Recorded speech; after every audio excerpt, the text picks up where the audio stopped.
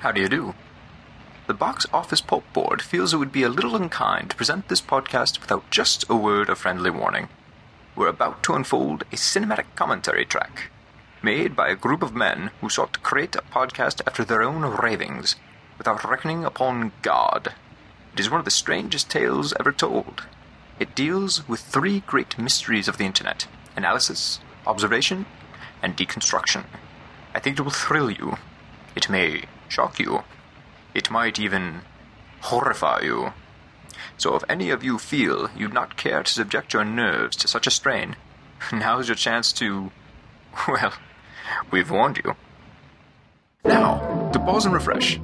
For your convenience, we have an attractive refreshment stand in the lobby, with buttered popcorn, golden good and hot from the popper, your favorite candies, wholesome and rich, so delicious Dr. Pepper, so bright and brazen, with tang and tingle unmatched by any other beverage. Dr. Pepper at our beverage stand right now, and then return to fully appreciate this bulk and a tragedy. Did you really think you could destroy this ship? She's defied space and time. She's been to a place you couldn't possibly imagine. And now, it is time to go back. I know. To hell. You know nothing. Hell is only a word. The reality is much, much worse.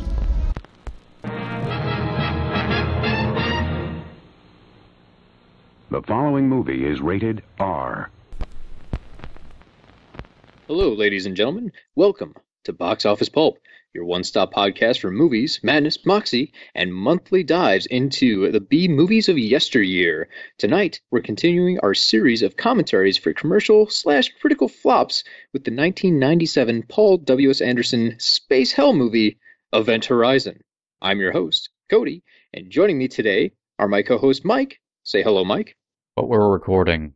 We don't need ears to hear. I'm not sure if I should be terrified or just posting this to Reddit's shower thoughts.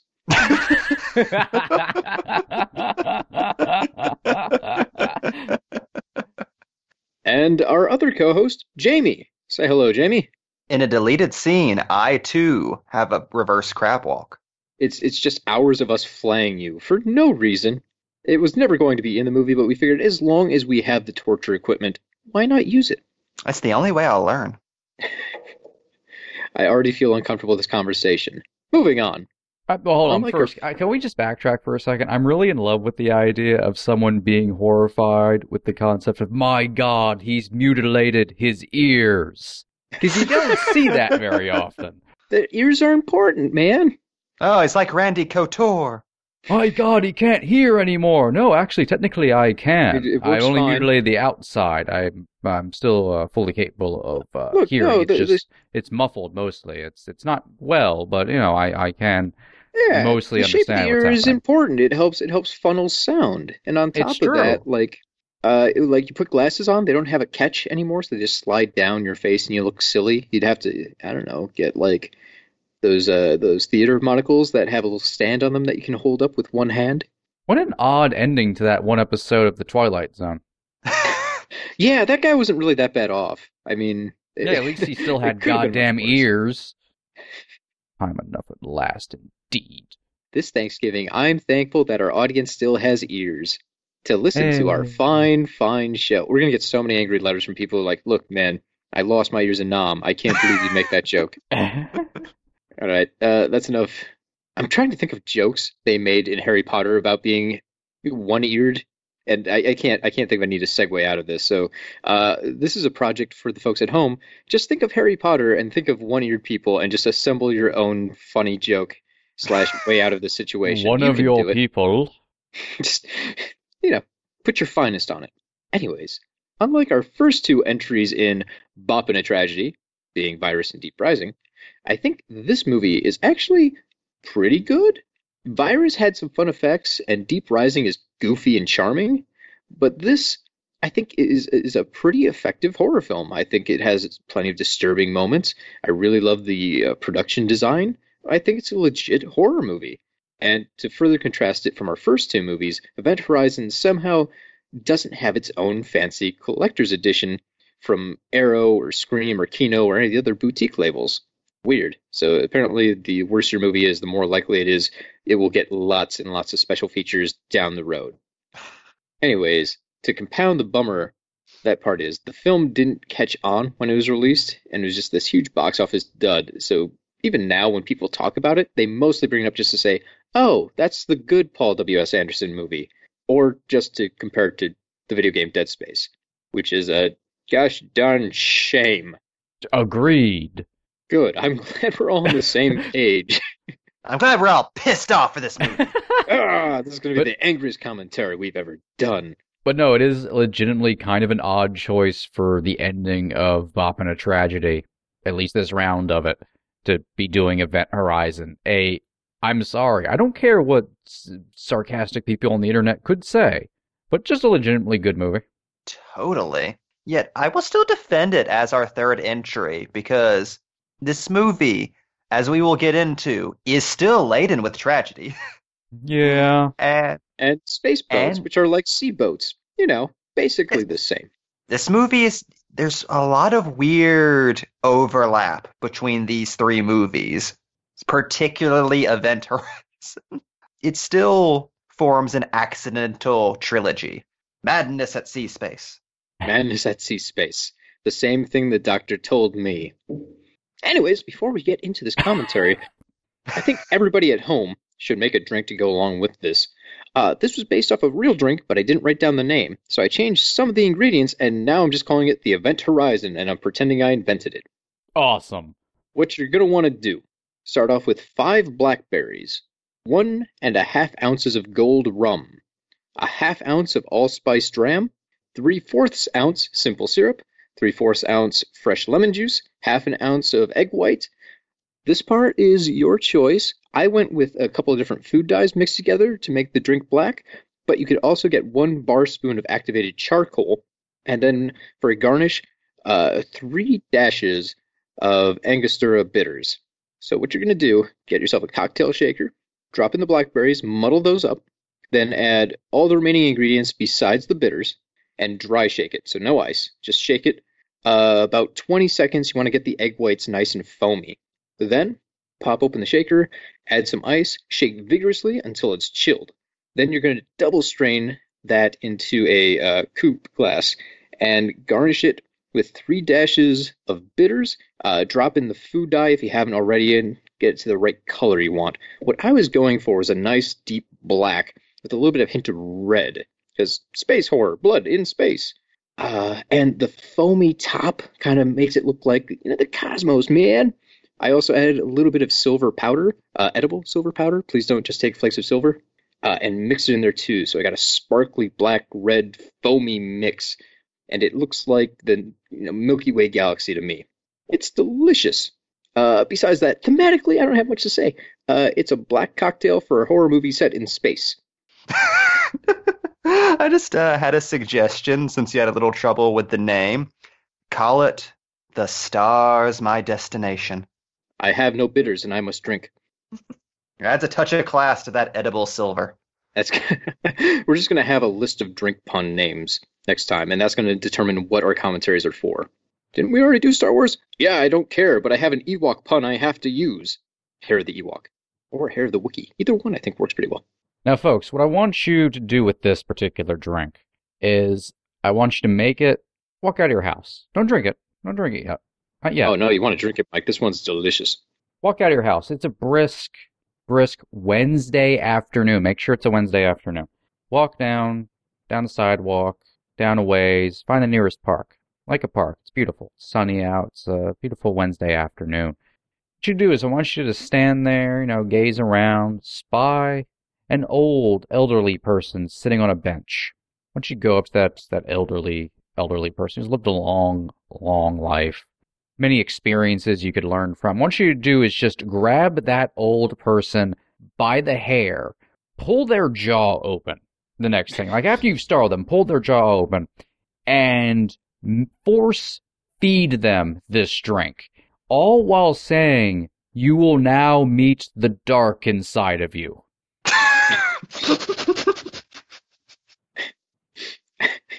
I can dig it. And then you can go home and continue our commentary. We've given the audience a lot of homework on tonight's show. I feel a little bad about that. It's work making them. It should be work listening to them. That's true. The old blue collar Mike says. Legit though, this thing is damn smooth. I'm gonna add this to my regular drink repertoire.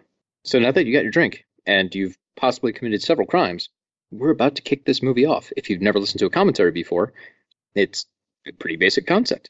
We're going to talk over the film while we watch it. And if you would like to join us, you can queue up the movie on your own setup. Mike will do a countdown, and when he hits play, you hit play with him. And then you watch the movie, you listen to us, maybe have a giggle or not. I don't know. I can't predict the future. And everybody wins. Like, subscribe, etc. Mike, are you ready? Can the new tagline for our podcast be a giggle to a scream? A giggle to a scream. Only if we review killer clown movies, like Stitches. I would like to do that. Could that be next year's big series? I have no problems with this whatsoever. I will commentate the fuck out of Terrifier. But anyway. 1, 2, 3. The facts were these. On Rotten Tomatoes, Event Horizon... I should have been doing that the whole time. Event Horizon has a 27% rating. Not great. The average rating is a 4.8 out of 10. Out of 73 reviews, 53 of them were rotten, 20 positive. The critics' consensus was, despite a strong opening that promises sci-fi thrills, Event Horizon quickly devolves into an exercise of style over substance whose flashy effects and gratuitous gore fail to mask its over-reliance on horror cliches. 61% of audiences like it according to Rotten Tomatoes. What I love about that review is you can kind of just take cliche from the end of that sentence and just say, I don't like its reliance on horror. Cliche is always a very weird complaint in most reviews, like predictable. We ran into that with like Deep Rising and stuff. Predictable, cliche. Now, granted that those things do occasionally hurt films depending on how they're done, but I feel like that's often an overused criticism because no one seems to know what that exactly means whenever they're using it. I think in this case, there's just a lot of, to be kind, homage going on. Like, the set design clearly has a lot of Alien in it. Everything down to the suits, some of the laser effects, it all kind of harkens back to Alien. And there's a surprising amount of The Haunting in this movie as well. So I can see why critics would go, hold up here. This seems a little familiar. That said, everything is a remix. So that taking those ideas and trying to do something new with them, I'm not going to complain too much unless it's clearly like, hey, they just 100% remade Kill Bill, but now the swords are laser beams. I mean, that should happen eventually. Also, most depressing opening text crawl in movie history. Like, wow, we've done it. If they only knew. 2030. Mankind still developing large steel wall. Couple other facts here, just so we've got all the principal players down while this text scrolls, which, God, I hate this text opening. Our director, Paul W.S. Anderson, who, I mean, I think we all are familiar with for his various franchises, Death Race, Mortal Kombat, Resident Evil. Guy's done some stuff. The writer, Philip Eisner. The music was a two-parter. We had Michael Kamen doing the more traditional elements and a band Orbital doing the more techno-y bits.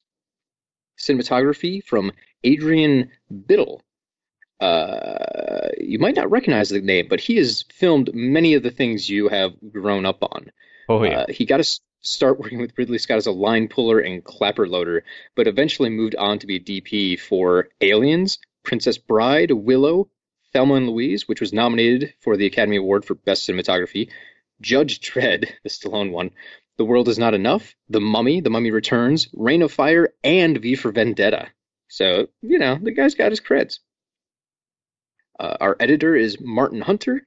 The movie was released August 15th, 1997, on a $60 million budget and saw a box office return of $26.7 million. Not stellar. And here we have what might be considered the first religious iconography in the movie, with the large kind of cross-shaped window and the hovering man in front of it covered in ritualistic scars. The movie's really loaded with kind of medieval and religious iconography. Makes sense considering the whole plot is, hey, we opened a portal to hell. But I always am interested in that mesh when it comes to sci-fi, that in the future, in space, there's still the concept of God, and how do you reconcile all of the history of Earth into the pure future aspects of what we imagine outer space life will be like. Yeah, it's amazing how few horror movies, especially how few sci-fi horror movies, really tackle religion. Like, the only time you really see religion pop up in horror is in possession movies. And it's always fascinating to see religion portrayed through a science fiction lens. Especially in a movie like this, where we get a very a-religious version of hell. But even through that lens, like, there's so much iconography that you cannot possibly get away from whenever you invoke the presence of hell in a story. So I was very impressed by how this movie was able to balance both of those things. Like, it never feels like an especially religious film. It still feels very grounded in sci-fi, yet you still have those moments like the one we just saw where it's made very clear, like, you're supposed to be thinking about certain things while watching the rest of this. We're not going to say it, but it's going to be there. Boy, this is a bad effect shot. There's shakiness as they go from miniature into the set.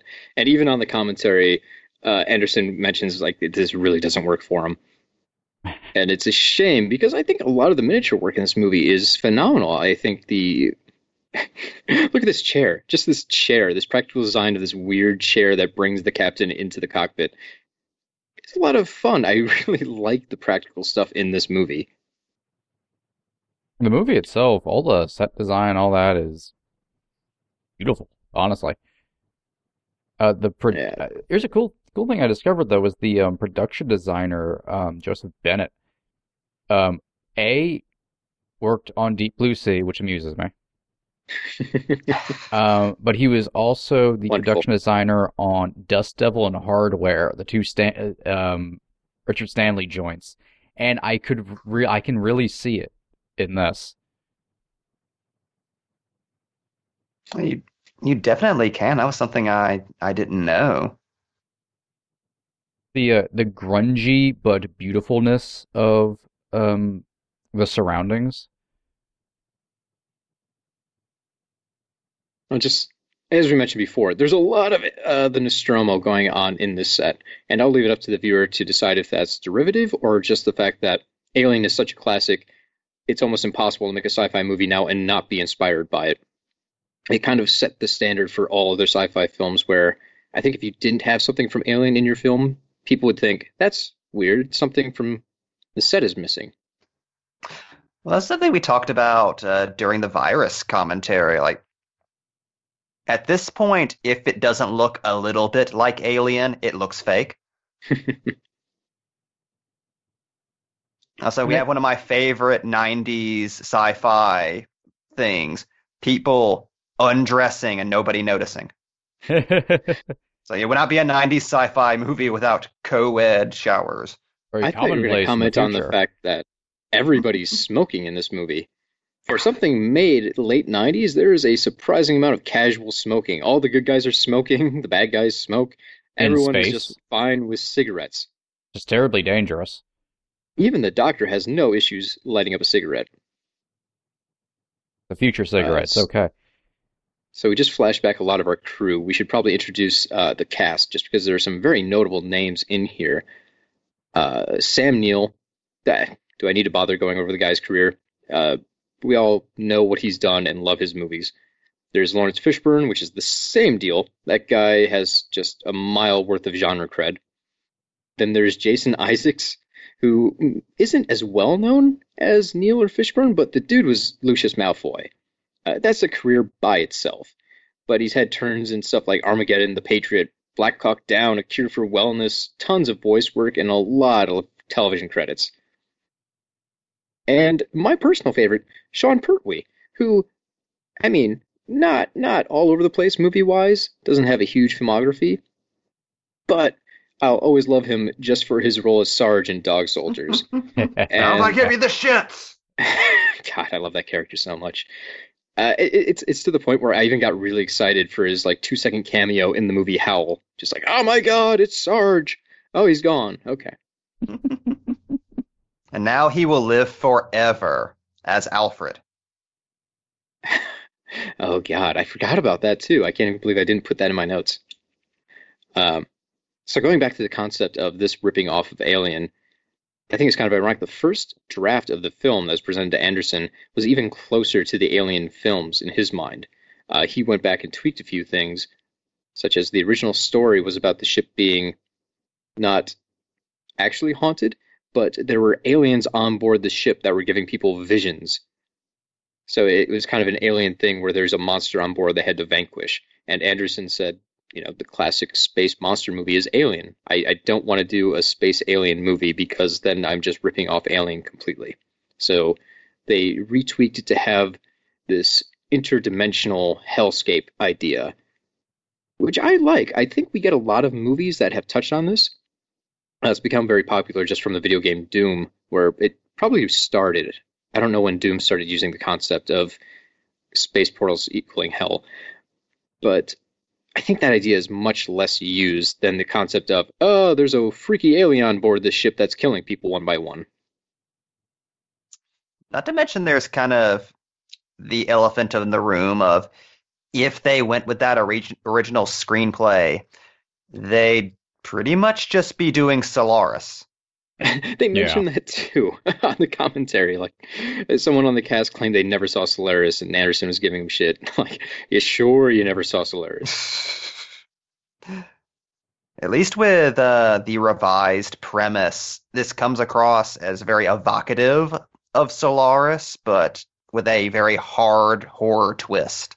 Yeah. I'm just saying, as silly as that premise sounds when you try to describe it to somebody, you have to admit that is one of the most original sci-fi horror premises ever. And still has at least a footing in normal sci-fi conventions. We created a portal, we don't know where the hell it goes, but it's somewhere bad and we have to stop it. We don't know where the hell it goes? I see what you did there. Shut up, Cody. You saw nothing. That's what I end up loving about Event Horizon. I first saw it because I didn't actually, the first time I watched Event Horizon, I didn't know the hell thing was what the movie was about exactly. Mm-hmm. So it ended up unfolding to me very organically. And it did remind me of Doom, which, by the way, there was a Doom sound effect earlier in the film. So they're aware. That's not the door opening up, I believe. Yep. I use that classic sound effect. But not enough horror films. Not enough sci-fi films that are going for horror actually use a lot of supernatural elements, particularly of something like Hell. There's not a lot of crossover between those two types of horror films, and I've always thought that's kind of the most ripe area. Because you get it in Doom, but that's more of an action thing. Mm-hmm. So to see something played straight on that, to me, it's a more interesting combination because we've seen the period pieces or things like The Exorcist or whatever, that the whole dominion of something else invading our world. You don't see that on a sci-fi scale. And I like the merging of those two worlds more than if it was just something taking place in modern day.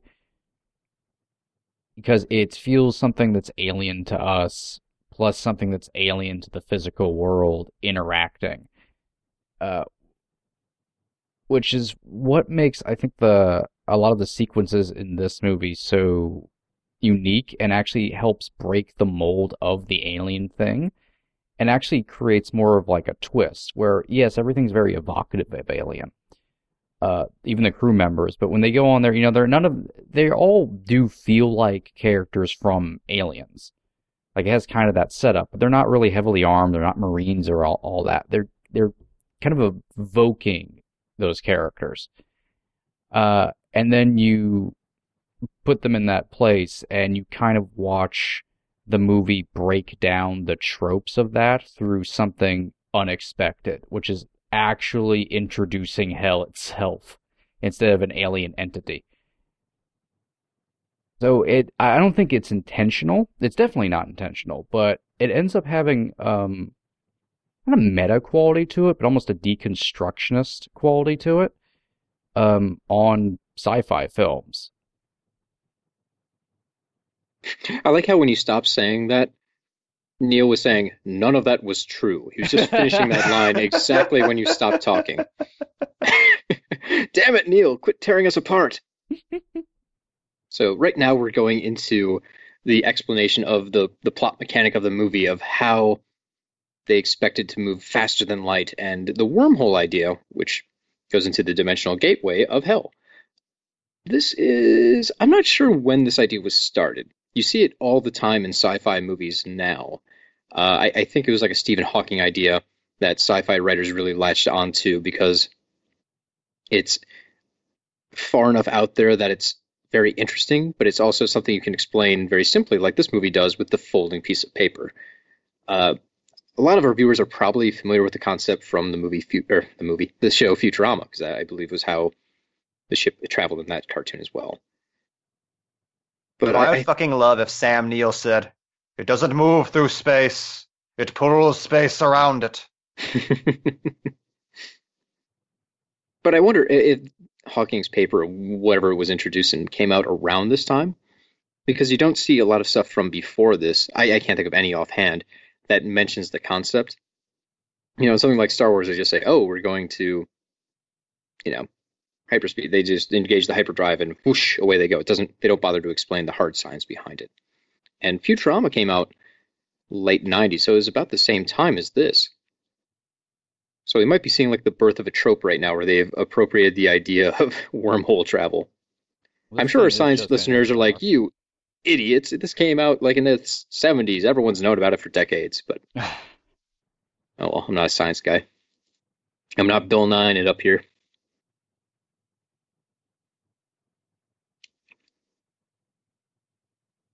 I still feel like this would have been better explained with an ant crossing across a string.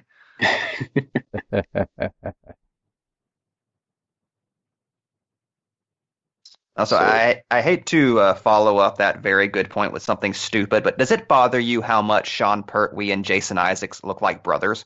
Yeah. I love the way they play off each other, too. They could have.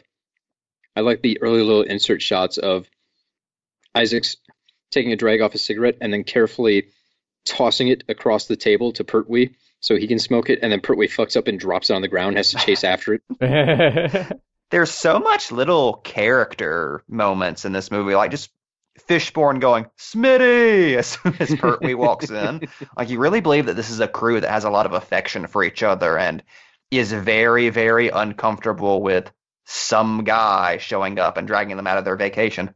Yeah. It's actually kind of amazing because all of these actors have, well, I shouldn't say all of them, but a lot of them have gone on to do other really big movies or chains or franchises, whatever. You hear about them and you know about them from other things. But at the time, they were still cutting their teeth. So it's really cool that the casting agents on this were able to pull together this good of a group. Like, did they kind of lucked into it? Or, well, I'm assuming it's their jobs at skill.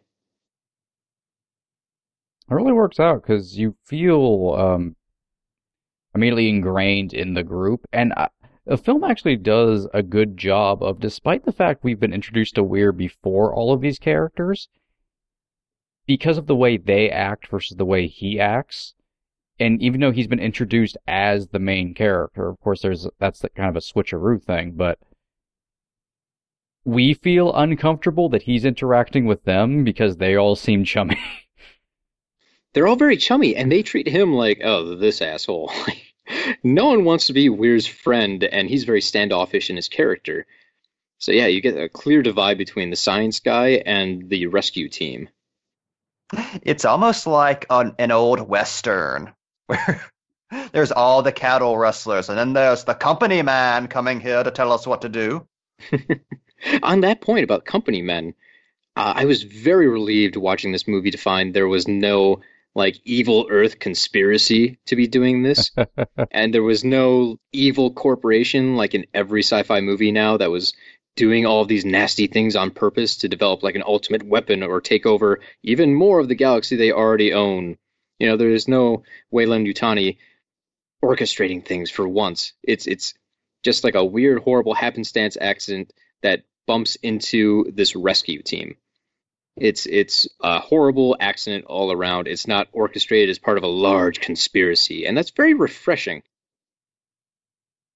Also, I think it heightens kind of the scare factor of the concept by making it accidental. It's the idea that, we accidentally opened a portal to hell, and now, we're being ripped apart by chains. It's even Doom has kind of it on purpose in many ways, but that's going for a non-horror vibe, so it works. I think you actually diminish the vibe, the horror vibe of it if you have an evil human behind all of the supernatural bullshit.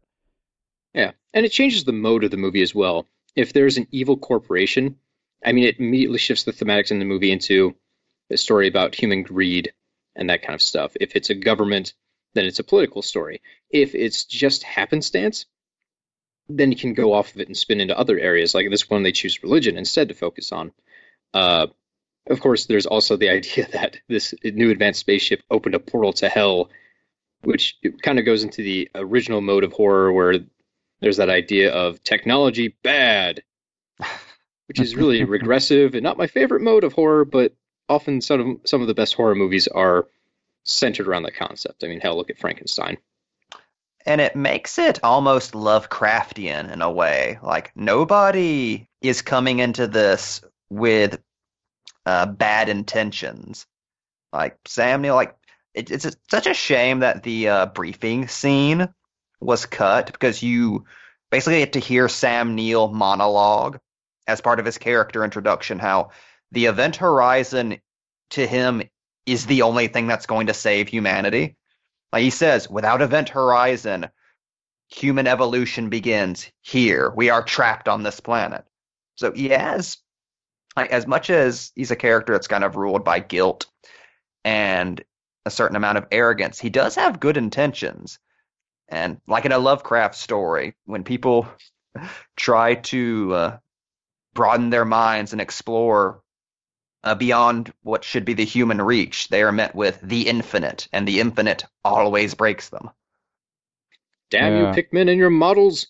That's that scene also, if it were in there, would set up a more interesting, I think, dichotomy between Weir and Miller, where Weir is for the greater good, and Miller will not leave a single person behind.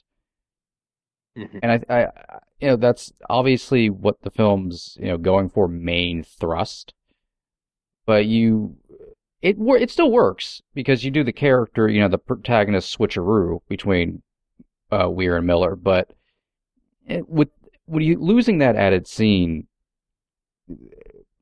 there's not a lot putting those two against each other other than Weir is acting like a dick. Right here, we have this tension, which doesn't even seem that founded. Okay, dude, I know you've been waiting several years to see your ship, but doesn't it make sense to go check it out and make sure it's safe first and do the rescue team having done their job? Yeah. If you look at it from a logical point of view, it's like, yes, of course the captain's right. Give him 10 goddamn minutes. The ship's not going anywhere. There could be bees in there. Yeah, that scene is actually like a weird treasure trove of stuff that would have made this movie work a lot better. Like, there's that amazing atmospheric moment where they listen to the recording that is left behind at the event horizon, and you could hear a pin drop as soon as it ceases, and behind Sam Neill is a model of an old-timey ship. Like, it's not subtle at all, but I just love Anderson going, yes, think about that. This is an accursed voyage. This is the Demeter.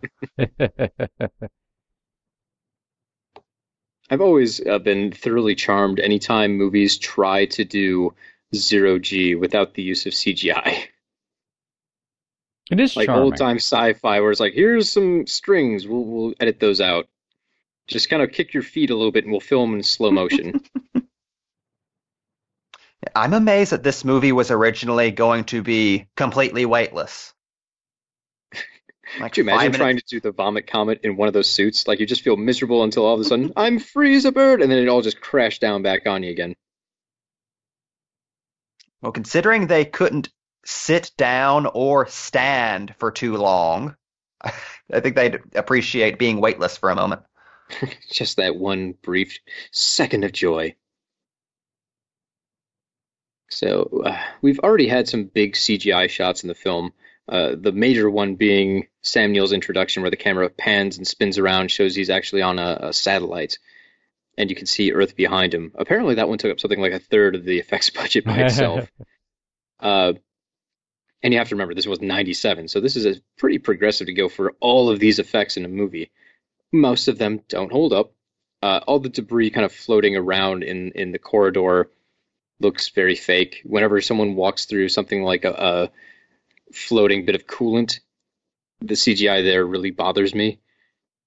Oh, yeah. Paul W. Anderson has had his fair share of movies with really dated CGI, and I guess that's what he gets for being an early adapter. This one works out, though, because there's so many practical things going along here. These lasers, I mean, that's just a little bit of smoke in a room, so those stand out. The costumes are fully real, as the actors would probably let you know, because they were like 70 pounds or something insane. I love how haunted house that scare was. Oh, yeah. Oh, floating hand. See, Virus, this is how you do a haunted house movie.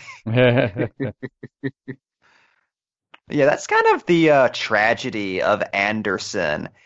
He is a director who has proved time and time and time again that he does not know how to utilize CGI well, yet it's his obsession. He's like a mini George Lucas in that respect. Ooh. Sorry. Very similar to Stephen Sommers as well. Yeah. Going off the idea, though, of the practical parts of this movie saving it, this set design, holy shit. Damn. The meat grinder hallway is amazing. The way it's lit just makes it look like nothing else in sci-fi. Oh, man, I could just stare at it all day long. I think that's amazing. Plus, I love the effect it had on the crew. Like, trying to walk through that thing was like being in a fun house, so they could never walk a straight line, and they're always falling over. Oh, fucking footage of Lawrence Fishburne going, whoa! It's the funniest thing in the world. Well, apparently even Biddle, when he wanted to film it, had to do like these kind of long takes that zoom in, or very steady shots, because he couldn't walk a straight line down the thing. They didn't put dolly tracks on it. So if they try to do like Steadicam stuff, he would just kind of wobble all over the place like he was drunk. So we're entering the gravity drive, and this is it's weird to talk about the artistic nature of Paul W.S. Anderson. So in the script, the gravity drive was very sci-fi looking. I think it was like a black orb, like suspended in the air or something. It was a very smooth, pristine, clean space. And Anderson's thing was, after he decided that it should be hell instead, was also the gravity drive should look like the Lament configuration. It should have that kind of a vibe to it. And he did end up bringing in Clive Barker to consult on the look of the film. I fucking love. See, I figured he just sat there and he went, this would be great if somehow we could just make maybe like a sort of a bomb design that Batman might have to defuse in one of his big climatic adventures. Every time I see the bomb in The Dark Knight Rises, I go, did they just raid the Paramount prop store and just go, this is good. I don't know what it's used for, but we can use this. Here's what's fucked up.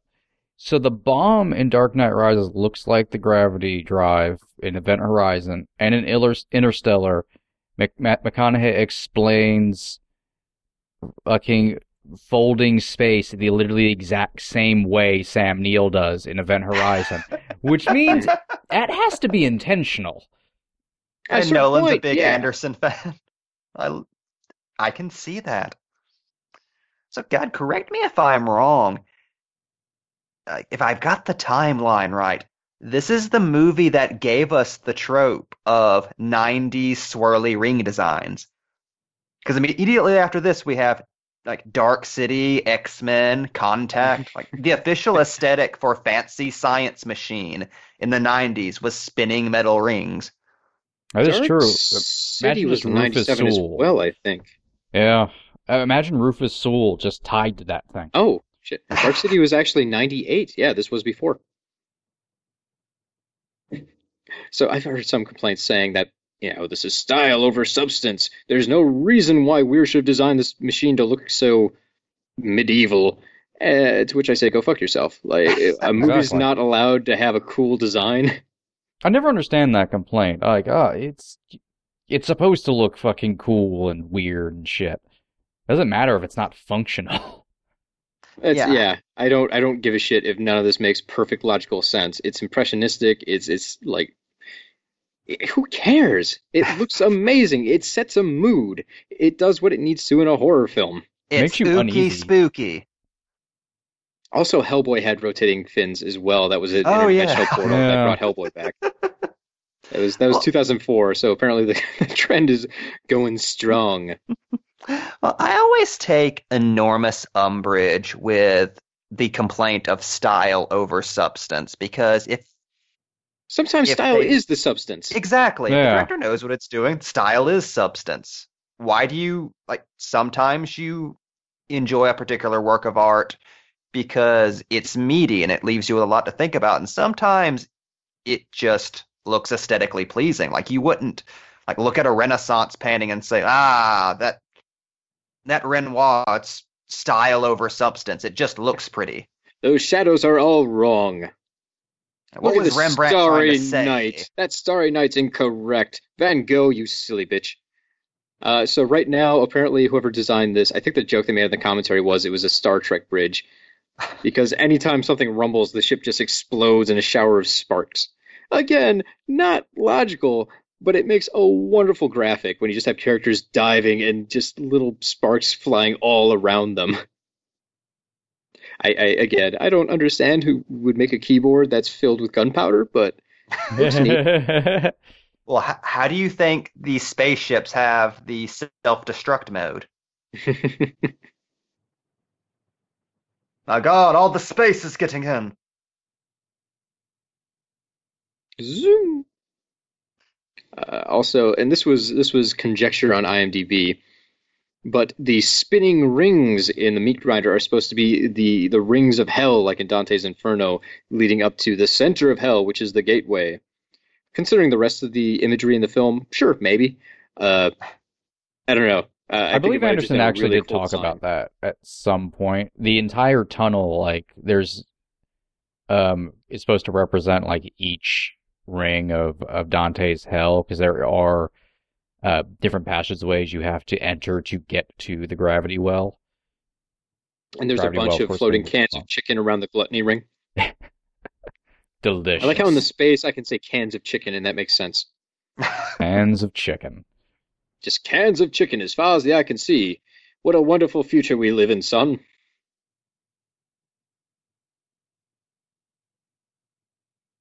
Oh, it's dry. This truly is hell. Anyway.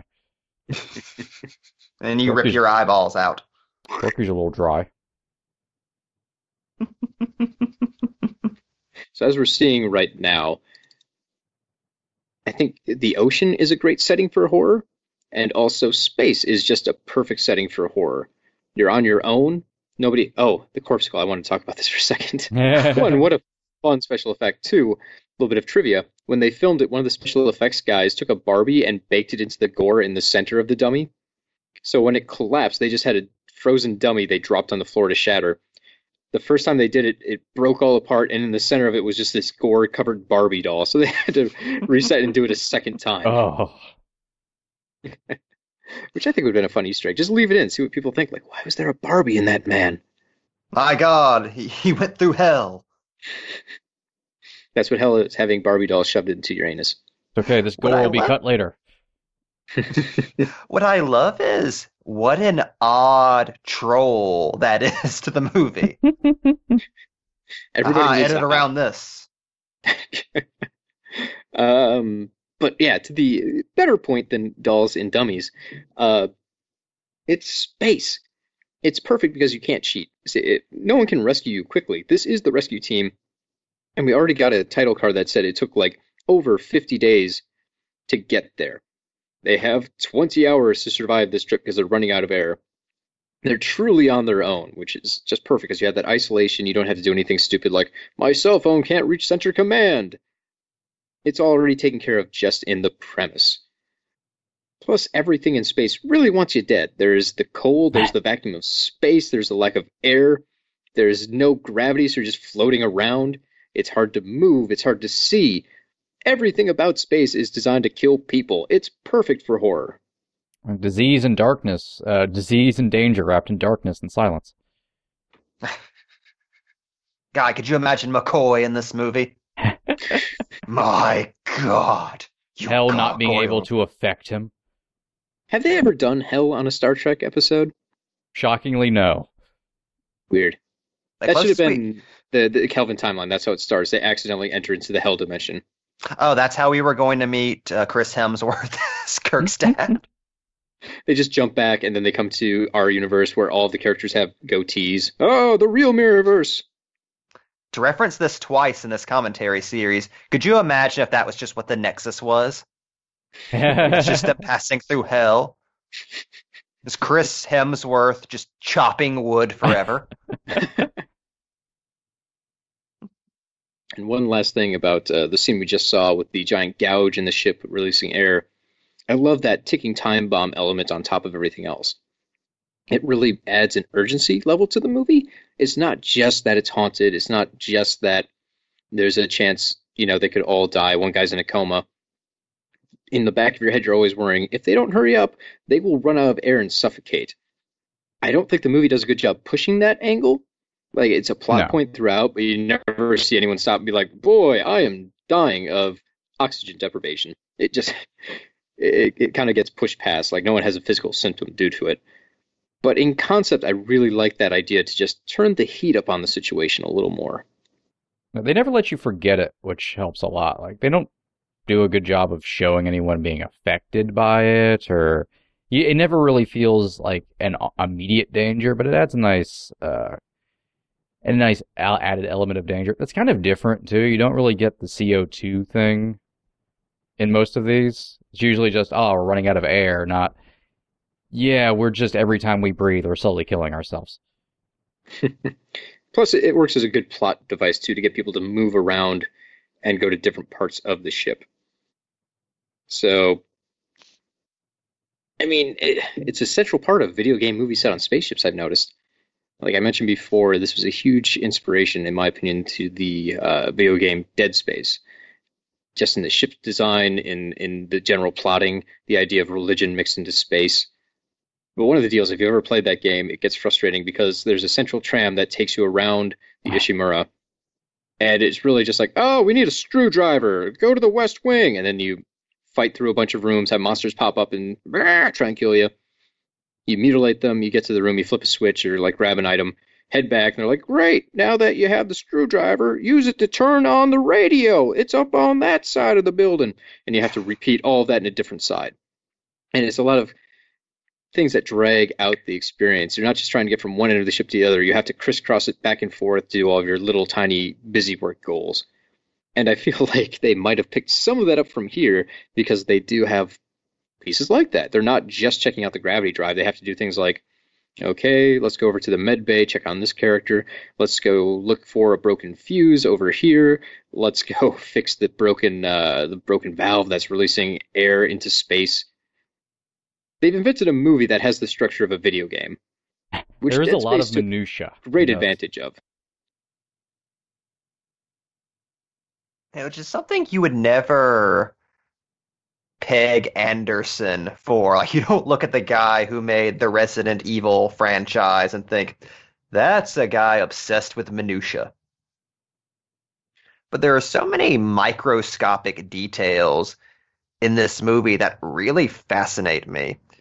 Like the fact that he went as far as to design custom flags for each of the crew members that are speculative sci-fi fiction flags. Like the American flag has 55 stars. The English flag has an EU symbol. And the Australian flag has the Union Jack replaced with an Aboriginal symbol. Which you would never fucking notice unless you just pause this movie and zoom in and pay super close attention, but that was really, really important to Anderson. Like, this was him trying to be Kubrick. I'll never quite know what went wrong with Anderson. He just started becoming a parody of himself and then kept parodying the parody over and over again until all the parodies overlapped and it was just a copy of a copy of a copy of a copy. The Anderson who made the last Resident Evil movie isn't the Anderson who made the first Resident Evil movie, or the Anderson who made the second Resident Evil movie, or the Anderson who made this, or Soldier, or even Three Musketeers, and especially not the Anderson that made Mortal Kombat. Or Shopping, which is a hell of a thought. An odd journey. And I'll go back. As a kid, I thought Mortal Kombat was the shit. I had a poster of Mortal Kombat hanging directly over my bed, so I got to stare up at that cool dragon logo each night. To interrupt that thought, this was one of the segments that was originally a little longer in the movie, where we cut down, see the boy's sword-covered legs. It cuts back to her, and then we cut back a second time to the legs, and this time they're covered in maggots. And apparently that was a step too far for audiences. They just were revolted by the idea of a child covered in maggots. And it was one of the things that was jettisoned after the first preview screening. It was just too much for audiences. Maggots, not even once. And I don't even really quite know what she's reacting to. Yeah, you get the sores there, and you see your child for a second earlier, but it's never quite explained, what's going on with your kid. You see he's in a wheelchair, but it's kind of flyby stuff you can miss easily. Anyways, back to the Anderson stuff. So yeah, I had the Mortal Kombat poster in my room. I loved it. And that was a huge success for him. The budget on Mortal Kombat was about $20 million, and it brought in over $120 million at the box office. Huge success. And he's kind of said that gave him the leverage to do this movie the way he wanted to do it, mostly because his last film was a huge success, so the studio wanted more of that. So then we get Event Horizon, which did not do well at the box office at all, which is a shame, because going back and watching those two movies now, I think most of you would agree, Mortal Kombat doesn't hold up so well. Event Horizon, pretty entertaining still. While Event Horizon is definitely Anderson's masterpiece, I will go to bat for Mortal Kombat. That is exactly the movie Mortal Kombat needed to be. I think the tone was right. It's just there's some very dated parts. Again, like Reptile being that weird CGI critter and some of the other. We don't need to get into Mortal Kombat. That's a later bop and a tragedy. I will fucking do a dead serious commentary for Mortal Kombat at any point. Back a second ago, I think we got our most cube shot of the film. Anyways, after Mortal Kombat and Event Horizon, he did Soldier, the Kurt Russell unofficial Blade Runner spinoff, another box office bomb. But then he pulled it back together, got in the studio's good graces with Resident Evil, which grossed over $100 million. It spawned 5 sequels so far. They're trying to remake it at the moment. There's been like a CGI trilogy unrelated to the movies. The video game series has come back being popular. Big deal for him. And most of this didn't impact me. I haven't seen Soldier to this day. Resident Evil was something I didn't see in theaters, so I didn't have an opinion of it. It was Alien vs. Predator that caught my eye. Because as a kid, also a huge fan of Alien, huge fan of Predator. I couldn't wait to see these two movie monster classics go at it. And I missed it in theaters. I was so bummed. It only played for like 2 weeks or something in my theater, and I didn't get a chance to see it. I was so desperate, I actually downloaded a copy off the internet, like a really shitty cam video. Half of the movie was the back of some guy's parka. Didn't matter. I still got to watch the movie, and I couldn't believe it. I was just devastated by that film. And I couldn't believe it that the guy who made Mortal Kombat, my favorite childhood movie, also destroyed 2 of my favorite childhood films. I know that's being, way overboard. I spent years just going on movie forums to bitch about this film. I know I'm being dramatic. But at the time, I really felt like I'd been betrayed. Naturally, when the sequel came out, I forced all my friends to go with me to see it opening weekend. But Alien vs. Predator still made $172 million off of a $70 million budget. It was a success. I just was so weirded out. I felt like he killed 2 of my favorite franchises at one time. And I don't know, that's one I revisit every so often, and I think I should like it more than I do. And for some reason, I just can't bring myself to love it. Yeah, I do honestly wonder sometimes, did Anderson just say to himself, well, the time I went prestige didn't work, so time to shit it up? Like, I wonder if there's like if there's any kind of cynicism to that. Like, is he just intentionally not trying? Because if that's true, not trying has been extremely lucrative for him. Yeah. Anderson clearly likes schlock. Like, he's always enjoyed working in that realm. He's kind of talked about that sort of stuff. I think Anderson wants to do prestige schlock, but, he's shown a lot of talent here and there, obviously with Event Horizon pretty much all the way through. Even Event Horizon has schlock appeal to it.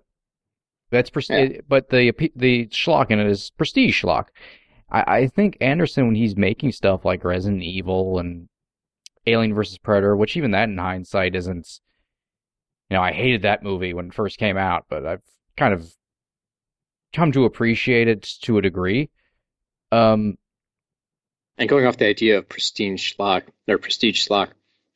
just that phrase to me immediately makes me think of the facehuggers jumping through the air in full slow motion. Yes. Like, that's the epitome of that phrase to me. Like, it looks really slick, but then you think, like, okay, well, you've completely destroyed the original premise of what made that scary. Yeah. And you see that even with, like, his Three Musketeers and stuff. He seems to be going for a kind of tone. He just... I hate to be this, like, black and white about, but just failing at it miserably. Like, I don't think Anderson doesn't have talent. I think there was a time where he was more self-aware about what he was going for, and that fell away over time. And that's why he just kept ramping up with things like the Resident Evil pictures. And considering they kept being more and more successful, he felt like the ramping up was a good way to go. Oh yeah, if it makes money, why not do it? Yeah, so it makes you lose perspective after a while. So the Anderson who made this is different than the Anderson who's making like Monster Hunter right now, or who made the last, all the Resident Evil movies, honestly. It's just going for something different than I think what he discovered he had been originally good at.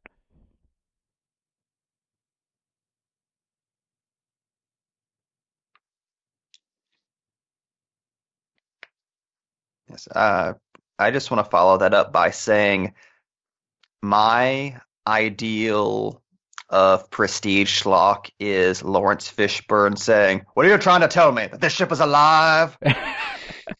Alive, you say? We can make a supercut of people reacting to the supernatural in angry ways that are fun. Like Childs in The Thing. Do you believe any of this voodoo bullshit? Just a supercut of all of those reactions. They're always highlights of the movie. A Frankenstein monster in this day and age? I'll say one of my favorite moments probably in any horror film has to be when Justin's convulsing on the table, saying, "He's coming, the dark," and then cut to a flaming burnt man coming out of water. Like, I'm just, sexually alive right now. I love this shot so fucking much. Earlier in the movie, I mentioned that this is a bit of The Haunting, and Anderson mentions this as well in the DVD. He says, well, in my mind, this is a better version of The Haunting than the remake we got in 1999. And you can see a lot of the same principles of the big scares in that movie are being here, is the knocking, the slow pull-ins, more sparks. I think Biddle's done an amazing job filming this film as well. Compared to Virus and Deep Rising, this is the most active camera we're going to get. It's constantly kind of moving around the actors. It's kind of snake-like. It's pulling back. It's very active. It feels like an actual human being is standing there watching all of this.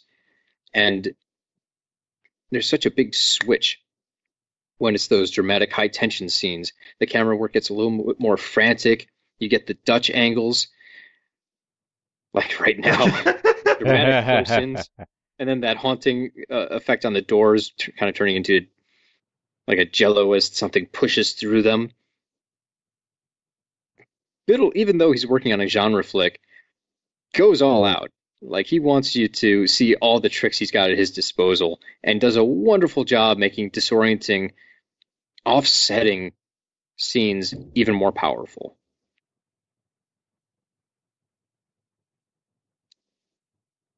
Also, maybe the guy just couldn't find a tripod, so he's like, fuck it, we'll figure it out. Well, I love how much the cinematography of this movie and the set design complement each other so much. Like, one could not exist without the other. It's like a perfect mishmash. It didn't surprise me at all doing research that they intentionally designed the ship like a Gothic cathedral, but just folded in on itself.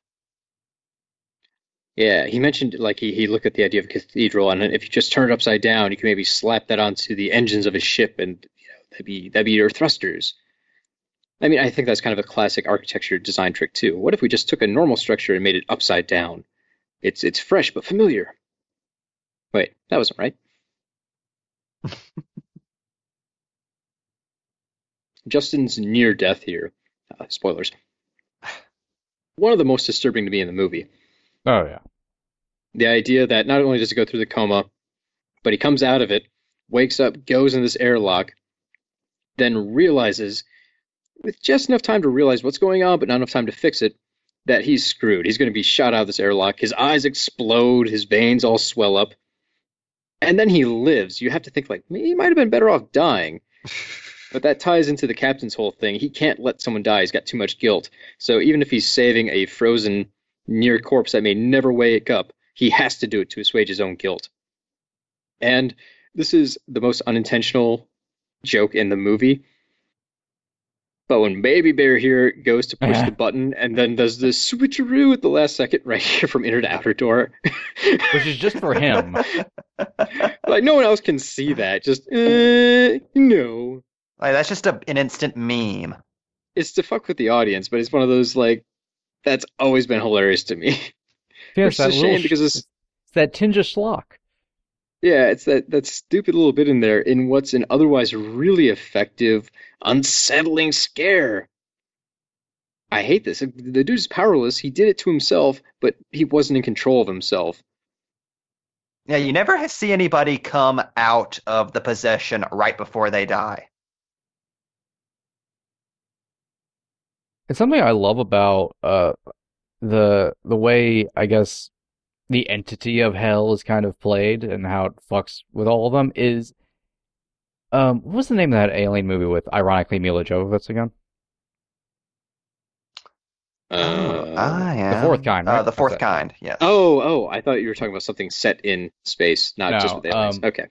But Jamie and I love that movie because of the fact the aliens are fucking evil and malevolent, and which you don't usually see. And I love I mean, it's hell, so obviously it's evil, but the pure malice of it, the way it actually fucks with you in a way you don't usually get in a horror movie. So of course it unpossesses Justin after he presses the button so he can have the full fear of what's about to happen to him. Just to be a dick. And it's kind of a running thing in this movie too. People realize what's happening just a second too late. When Peters falls off the bridge, she realizes what's going on right before she falls. When Pertwee realizes where the bomb is, he gets to see it with like 5 seconds left on the countdown, so he can't turn it off, and he can't run away. He knows he's just going to explode. There's a lot of moments in this movie where people just have to come to terms with their mistakes in about 5 seconds and then die. If only there was a shot at the end of Weir looking down and going, "Did I cut off my dick?" Explosion. God, I love the columns in this movie. I know. I can just stare at those forever. Oh, yeah. Fun little detail here. If you look at Isaacs, throughout the first half of the film, he's wearing a big vest loaded with medical tools and doodads and props. And apparently that was Isaac's idea because he had watched a lot of sci-fi films as a kid, and his favorite was just seeing all the utility belts on people. He said, if I'm going to be in a sci-fi film, I want to be loaded down like that. I want to look like I'm just decked to the nines. And then halfway through the film, he told Anderson, "Why did you let me do this? This is dumb." Because props were constantly falling out of his jacket and ruining takes, or he had to keep track of all of them for continuity, and none of them were secured. So at a certain point in the movie, he just ditches the vest. I'm pretty sure because of that conversation. Although I imagine... movies aren't shot in chronological order, so I'm sure they had to do a lot of fiddling back and forth to make sure the vest should or should not be on in any given scene. Oh, God. To be in charge of continuity on an ensemble film must be the real hell on earth. Oh, God. We need more Polaroids. Also, I love this. Pulling my eyes out. Speaking of schlock, hey, look outside that window. In space. Ghost smoke. It's the little thing, and I don't even say that as like shitting on anything, but it's to make it look like it's a dark and stormy night outside. Yeah, we just got lightning with the lights flickering.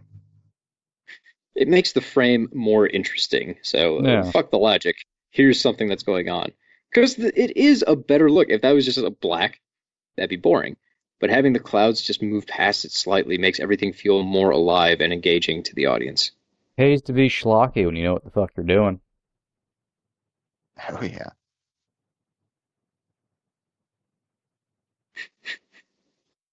So I think this scene does a good job representing the different types of scares we have in this film.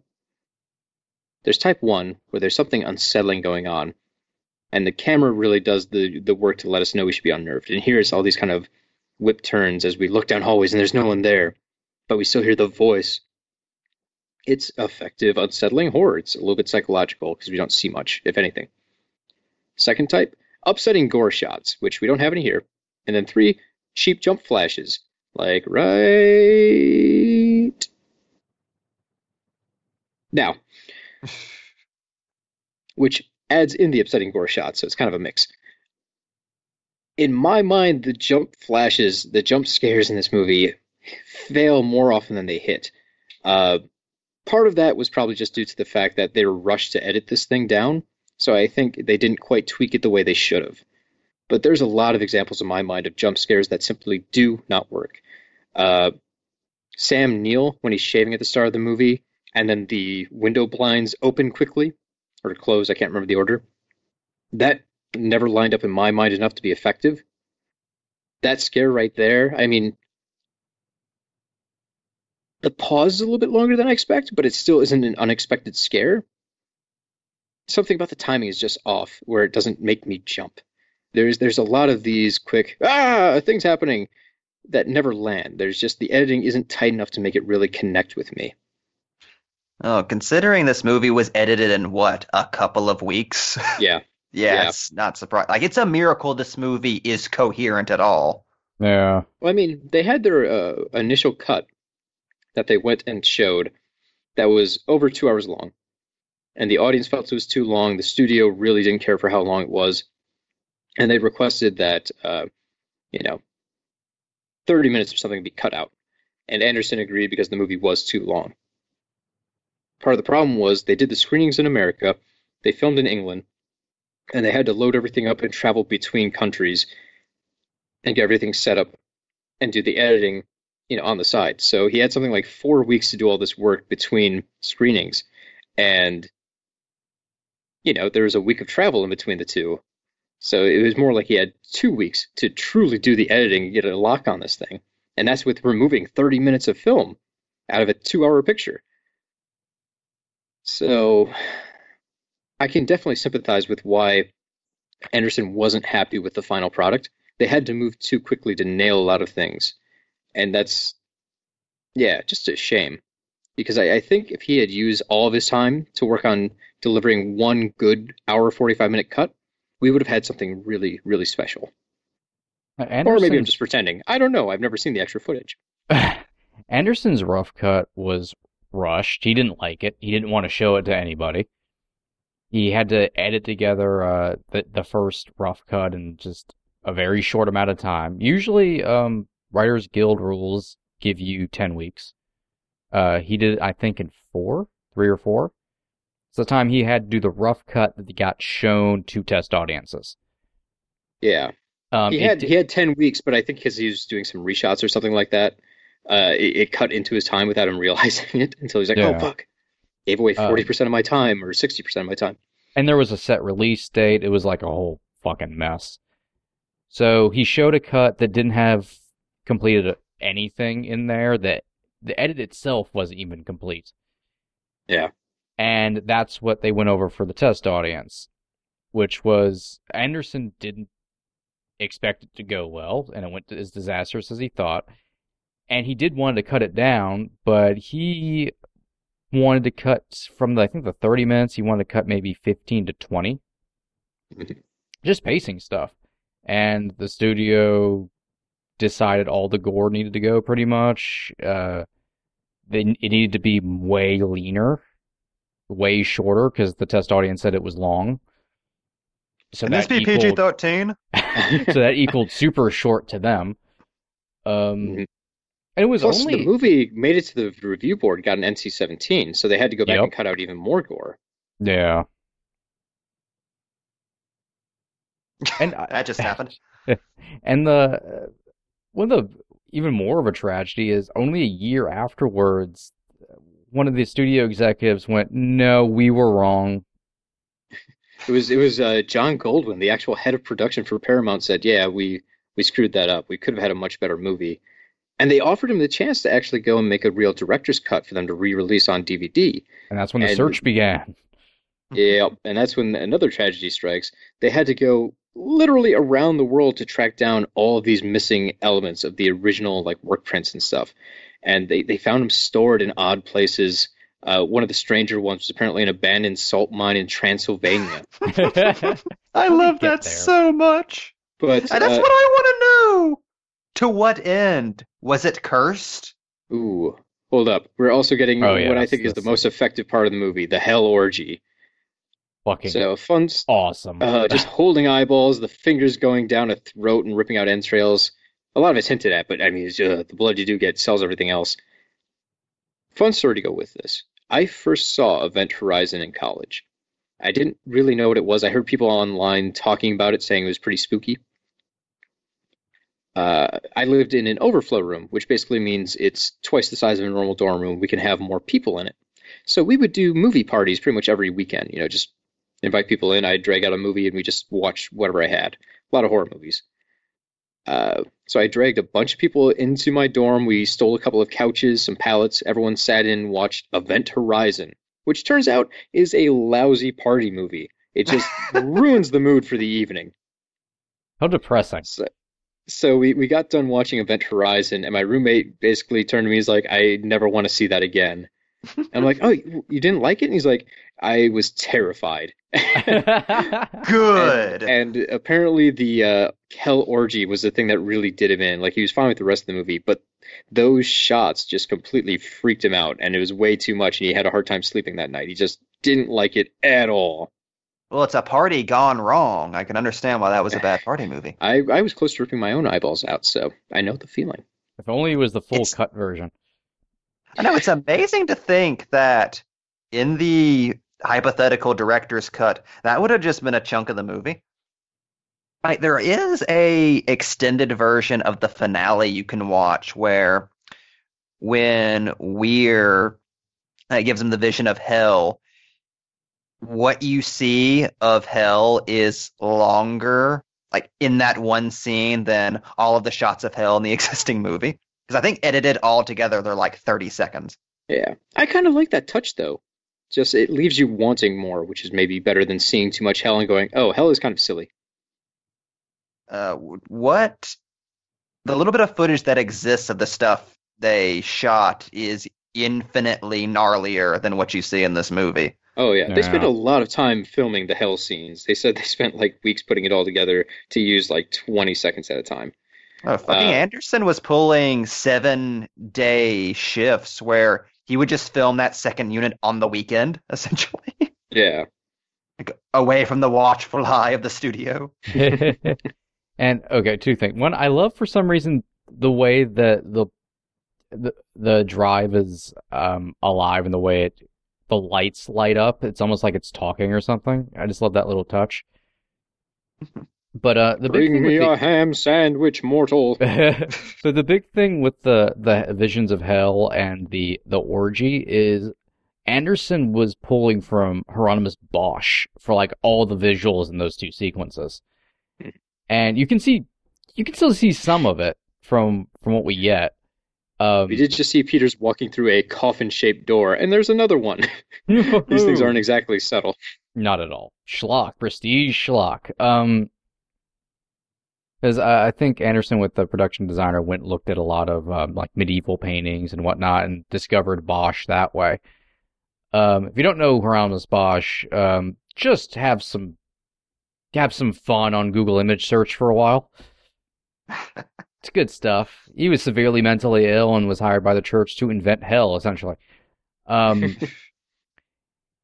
it's gnarly and fucked up and weird and sexual and just diseased, honestly. And that's what's in a lot of the deleted stuff, and that's what's a shame to have lost.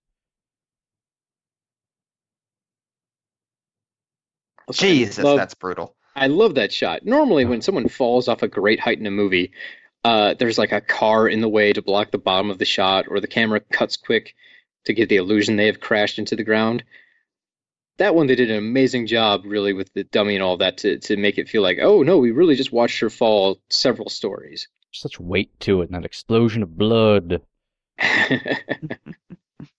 So I am personally holding out like hope against hope that this is going to be a Nightbreed situation where like 10 years from now, someone's going to find the director's cut of this movie in a yard sale.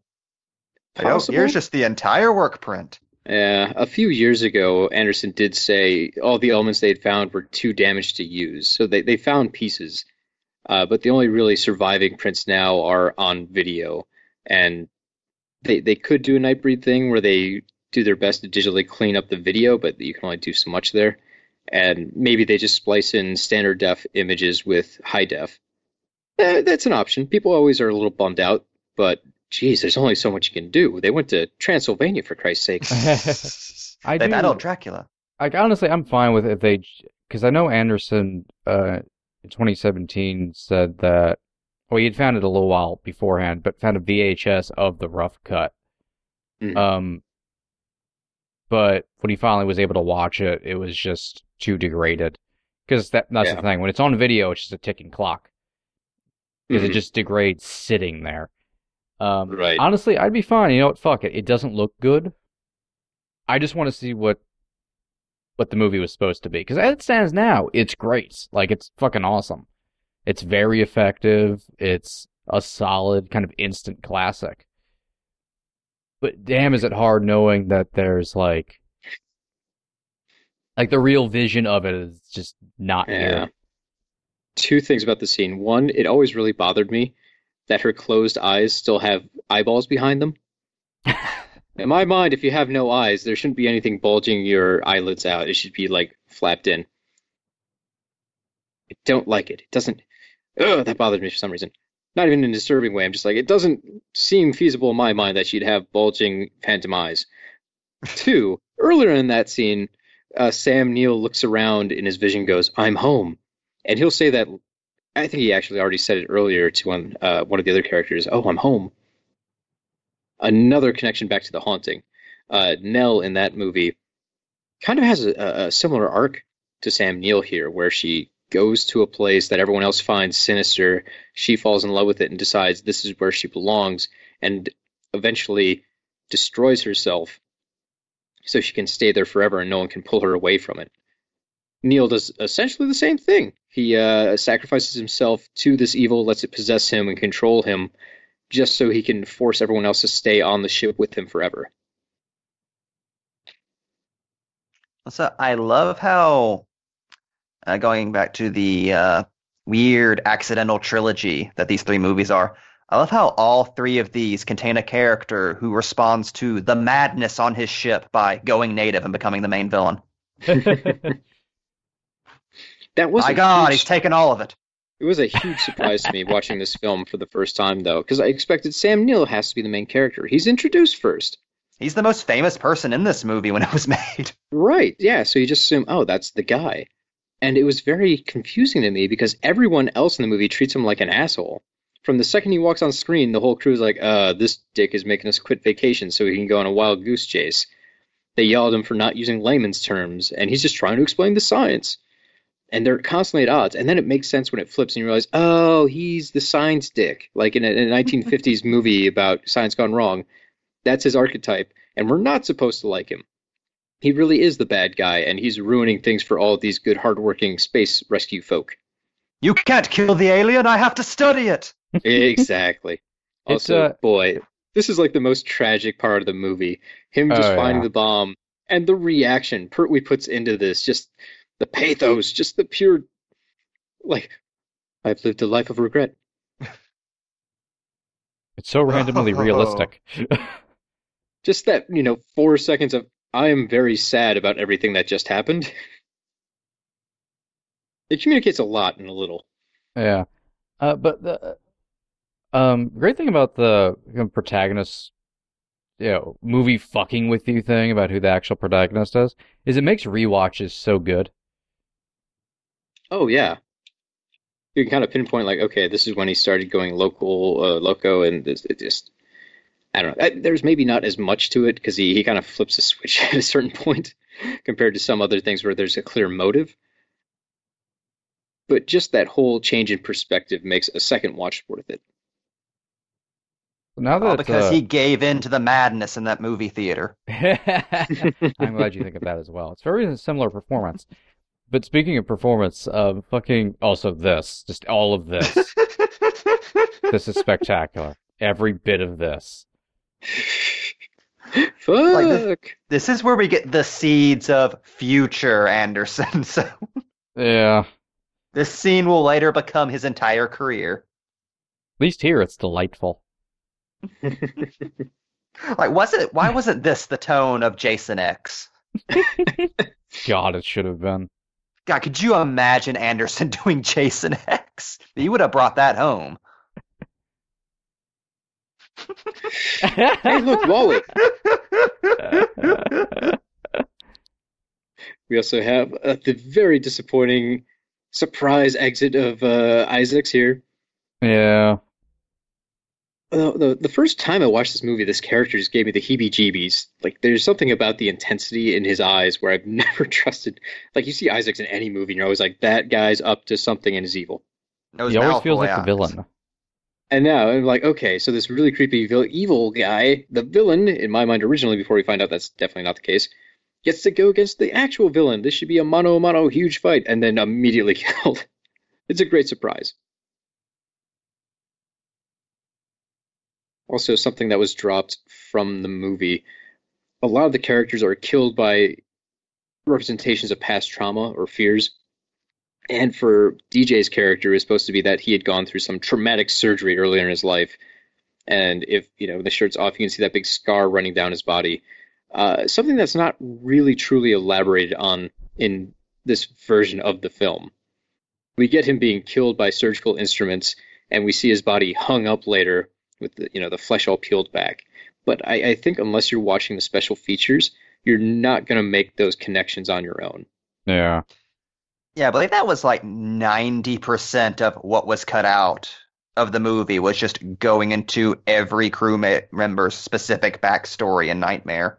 Yeah. Like this part, apparently DJ was supposed to, even though like clearly dead, still lift his head up one last time to freak out the captain. Yeah, Miller was supposed to kill him to put him out of his misery. Yeah. Which would have been an interesting twist for his character because, as we mentioned before, he saves Justin, even though that's a character that's maybe never ever going to wake up and has just had his eyeballs exploded out of his head and also saw hell. So probably not going to be a happy dude if he ever wakes up. So that would have been a good turning point for the captain where he kills that guy and then realizes he can make the ultimate sacrifice of himself to save everyone else. Yeah. Okay. The extended version that you can find on YouTube even has Fishburne just breaking down completely and vomiting and just looking at his reflection on the floor with like blood streaked across his face. Like it's really intense. Like it, as cool as it is to see Lawrence Fishburne respond to that by immediately grabbing a sci-fi gun, I think the film would have benefited from that very real moment of, oh my god, I just saw a dude cut open. Yeah. Yeah, it's just such a shame no one had to wait until what's Hannibal. Sitting somewhere. Like what this film is fine, but what the film is supposed to be will just break your heart, honestly. But that said, I am still amazed by how much this movie works because I like all the other movies in this series. I only watched these recently for this series, and I was always under the impression that people liked Event Horizon because it was a chopped to shit movie that had some really good parts, and it was fun imagining what could be. Kind of like how I felt about Nightbreed before the director's cut was finally found. But no, this is just a great movie. This is just a really, really good sci-fi horror. Yeah. Despite the cuts, it's still spooky. It's still effective. I love all the practical things. Like, I think the gore that stands in the movie is very well done. I'm a sucker for old school practical miniature model spaceships too. Anytime I see one in a movie, I'm always like, yeah, this makes me happy. There's a lot to love in the movie. Oh, if you didn't know there was any, like, studio interference, editing crap, you really wouldn't notice. You're like, oh, this movie's a little soft in places with character stuff, but you wouldn't think anything was really wrong with it. No, I really was amazed to learn how quickly they pulled the movie together, editing-wise. Like, it was so rushed, it's a miracle it's this coherent. Like, how is this not fanboys? Yeah, the biggest thing I can complain about really is I think the jump scares never got the attention they needed, because those have to be technically perfect, or they do not work for me. And I've seen in big budget horror movies, really well done otherwise, jump scares that simply don't work because there's something missing in the punch, in the way they were designed. Not to rag on the version of It that we just got a few years back. I love that movie, but the scares, the jumps, it never worked. Even in a theater with giant speakers, they never got me to hop. And that's strange, because there's a lot of low-budget kind of crappy horror films that will get me to pop out of my seat. So it's all just about technical greatness. Well, the perfect jump scare is a goddamn art. That's why, like, I understand why people kind of roll their eyes at jump scares in movies, because it can often come across as very cheap. Mm-hmm. But when it's bad, you notice. Yeah. Look at The Conjuring if you want good jump scares. James Wan is the king of them. Oh, yeah. The Conjuring 1 and 2 in theaters were just amazing experiences because there's so many moments of great tension and then huge jumps of relief. They work so well, and that guy is just a genius when it comes to that side. He can really make you hop. I just want to say, prestige schlock. And God, fucking O'Neill's performance. Oh, he's having so much fun. Like I've heard people say like, oh, Sam Neill is kind of like maybe a little miscast. He gets a little hammy when he becomes like Weird Beast or whatever this thing's been nicknamed. The chair. But that's why you get Sam Neill, because Sam Neill, I love how he's never forgotten that he was a horror guy.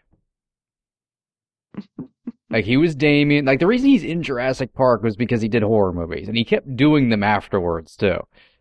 Yeah. Like, he has fun with this stuff. Like, he's enjoying playing, like, Chaos God Sam Neill right now. I can just imagine him getting this script and saying, oh, I get to play satanic Alan Grant. Fun little contrast in acting styles. And one that was apparently a huge headache for Anderson. Fishburne likes to do his acting in about 3 or 4 takes. Like, he comes in, he wants to hit all of his lines perfectly and brings all the intensity for the first few takes. And after that, he starts to lose energy and he'll, like, forget lines. He really wants to nail it, and he's good at doing the practice and effort to get it done perfect the first time. Neil is the exact opposite. He likes to do a lot of takes and then improvise and work on it and go in with a much looser idea of what needs to be done until he nails it just through kind of experimenting. So you have a guy who only wants to do 4 takes and another guy who wants to do like 8 takes and only gets good after the first 4. So in those 2 shared scenes, he said it was a nightmare because they basically had completely opposite styles for how they wanted to do their takes. Not that they had a fight or anything. It was just, how do you get the best performance out of these 2 guys when they really need opposite things? Solving a math equation. Kind of. Yeah, acting gets talked about in very like artsy, lofty terms, like very esoterically, but it always amazes me like just how nuts and bolts it can be like that. Like, okay, I want to be here 30 minutes, you want to be here 2 hours. How does this work? Welcome up. Go, space pipe, go. Don't hit me. Don't hit me. Leave my ADR alone.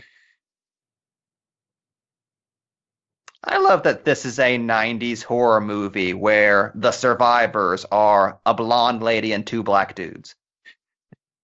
The fact there's this many survivors at all is really impressive. Well, we all forgot about poor Justin. Of course. Everyone does. Poor film kind of baby does bear. They show him in the tube. They just kind of stow him away. He's no longer a character. Well, once again, that's kind of hurt because there were some other scenes involving like him in the tube, but gone. Yeah.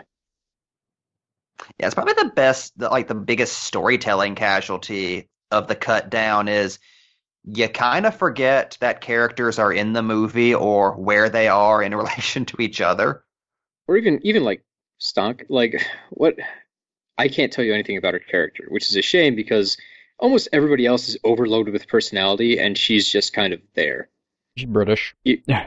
They don't give her a lot of moments, and I don't know if that was stuff that was just cut or they just didn't have enough time to develop that big of an ensemble and her character just suffered for it.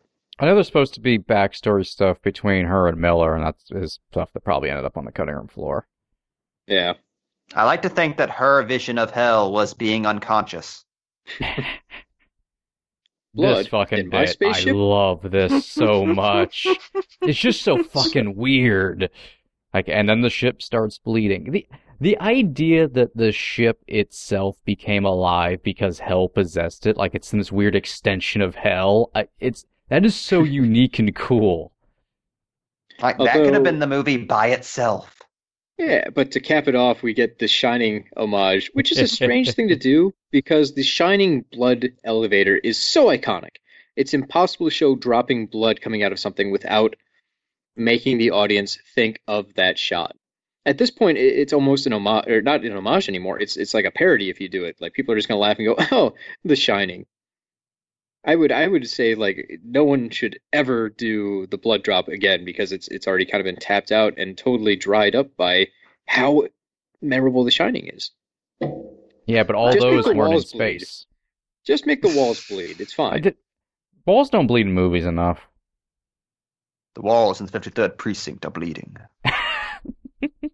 But I kind of feel like that is very intentional on Anderson's part. Like, part of the reason he took the script was, this is The Shining in space, I'm sold. And I feel like that's him saying to the audience, okay, in case you didn't get it, I want you to compare this to The Shining. I want you to have that in your head while watching the third act of this movie, because it's about to get cuckoo bananas.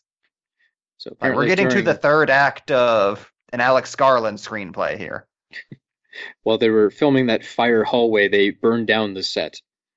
They had a flamethrower built to shoot the flames forward, but it was pushing out so hard that it tipped over backwards and started shooting flames at the ceiling of the set.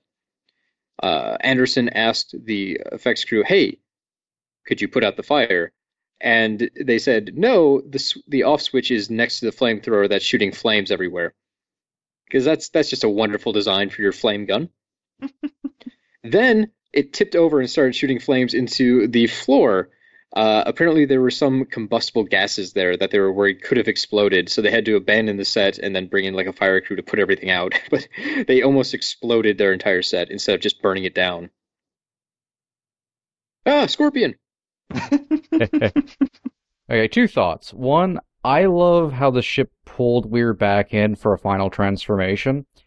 Because A, final transformation, and B, the fact he could pull him back in from space somehow, like what does that mean? Like, how far does the power of this thing stretch? And I love the implications of that. Well, they didn't just pull him back. He's got new peepers. Yeah, because it's like, okay, is that literally Weir, or is that like an idea of Weir that it created? It gets blurry because they're about to punch each other, so there is some physical form of Weir there. It's all the Bosch stuff. A sequence that's like 40 seconds in the extended version. Yeah, you can see still pictures as well of that set, and it's like, yeah, it's definitely just recreations of Bosch paintings, but like on a space station. It's fascinating. There's a lot of space barbed wire in there, though. Well, who doesn't love space barbed wire? You gotta keep the space cows out. But this ending as well, besides the fact there's still more cut out from it, I think Anderson explained like there's a whole monologue cut out, I think, of this bit, or maybe even earlier, I don't remember, where it is actually spelled out like, no, it's literal hell. I mean, which does still come across, but you know. Oh yeah. It is weird, like, the actual, just, like, no, it's not a sci-fi thing, it's literally hell, is actually cut out. But this is, the ending of this movie is a little bit weird. Third act-wise, it works, but it's a jigsaw puzzle, sewn together ending of two alternate endings that were filmed because of, test audiences. And then the other test audiences couldn't decide which one they liked, which alternate ending they liked more. So the studio was like, can you somehow edit the two alternate endings together into one ending? So that way both of those test audiences will be happy. The true meaning of compromise. Leaving the original ending completely out of the equation. As wasn't the original ending just Miller battling the Burning Man? Yeah, well, there's like 3 different endings. I forget exactly what the first original one kind of entails. I think it is him battling the Burning Man, but it's like, it's fairly different, I believe. I think we're still involved. Then there's the alternate ending of him just in the room, but that fight is just with the Burning Man. It's all pretty much the same. Then there's a longer thing with Weir. So, like, the Burning Man morphing into Weir was just them doing an effect to try to combine both cuts. And even, like, everything even after this is, like, a combination of different things. Like, there's little bits of the original ending of the crew being found, but, like, the jump scare is completely added. It wasn't in any previous ending. There was, the original cut had a jump scare. It didn't have a jump scare, but I think, she heard the screams of the Event Horizon crew again or something, and then was woken up. There wasn't, like, the hammy, over, like, really out of place, he takes the helmet off and it's weird thing, like, doing a scary voice. That was completely 100% just invented, like, because the studio wanted an extra jump scare. Yeah. And boy, we already complained about fake ending jump scares in A Virus, and that one felt really bad. This one, I give slightly more of a pass to. And I have a couple ideas for why that is. One, Event Horizon just has a lot more goodwill going for it at this point. I've enjoyed the film a lot more than Virus, so I'm willing to write off a kind of dumb ending. 2, with all the supernatural stuff happening, even though she isn't literally back on the ship, I think it's semi-implied that the supernatural elements of hell have somehow stayed with her. Yeah. You could interpret it as a very dark ending. Yeah, it's still in her head, and she, might think she's doomed from this point. She's seen hell, she has to go back to hell.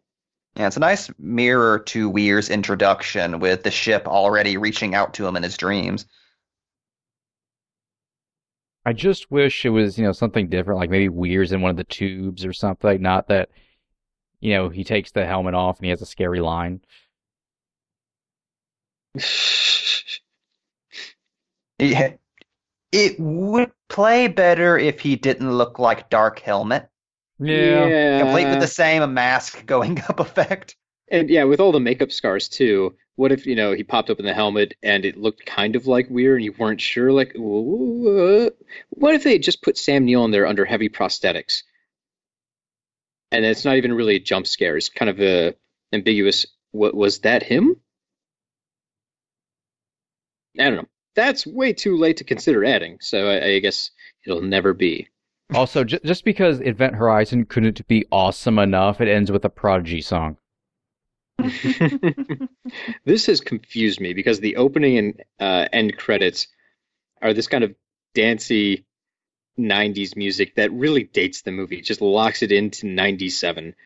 Whereas the rest of the film has a much more traditional horror score. And I don't know how I feel about the blending of the two. I think, if I were king of the world, I probably would not have used these songs to open and close things. Oh, Anderson wanted Orbital.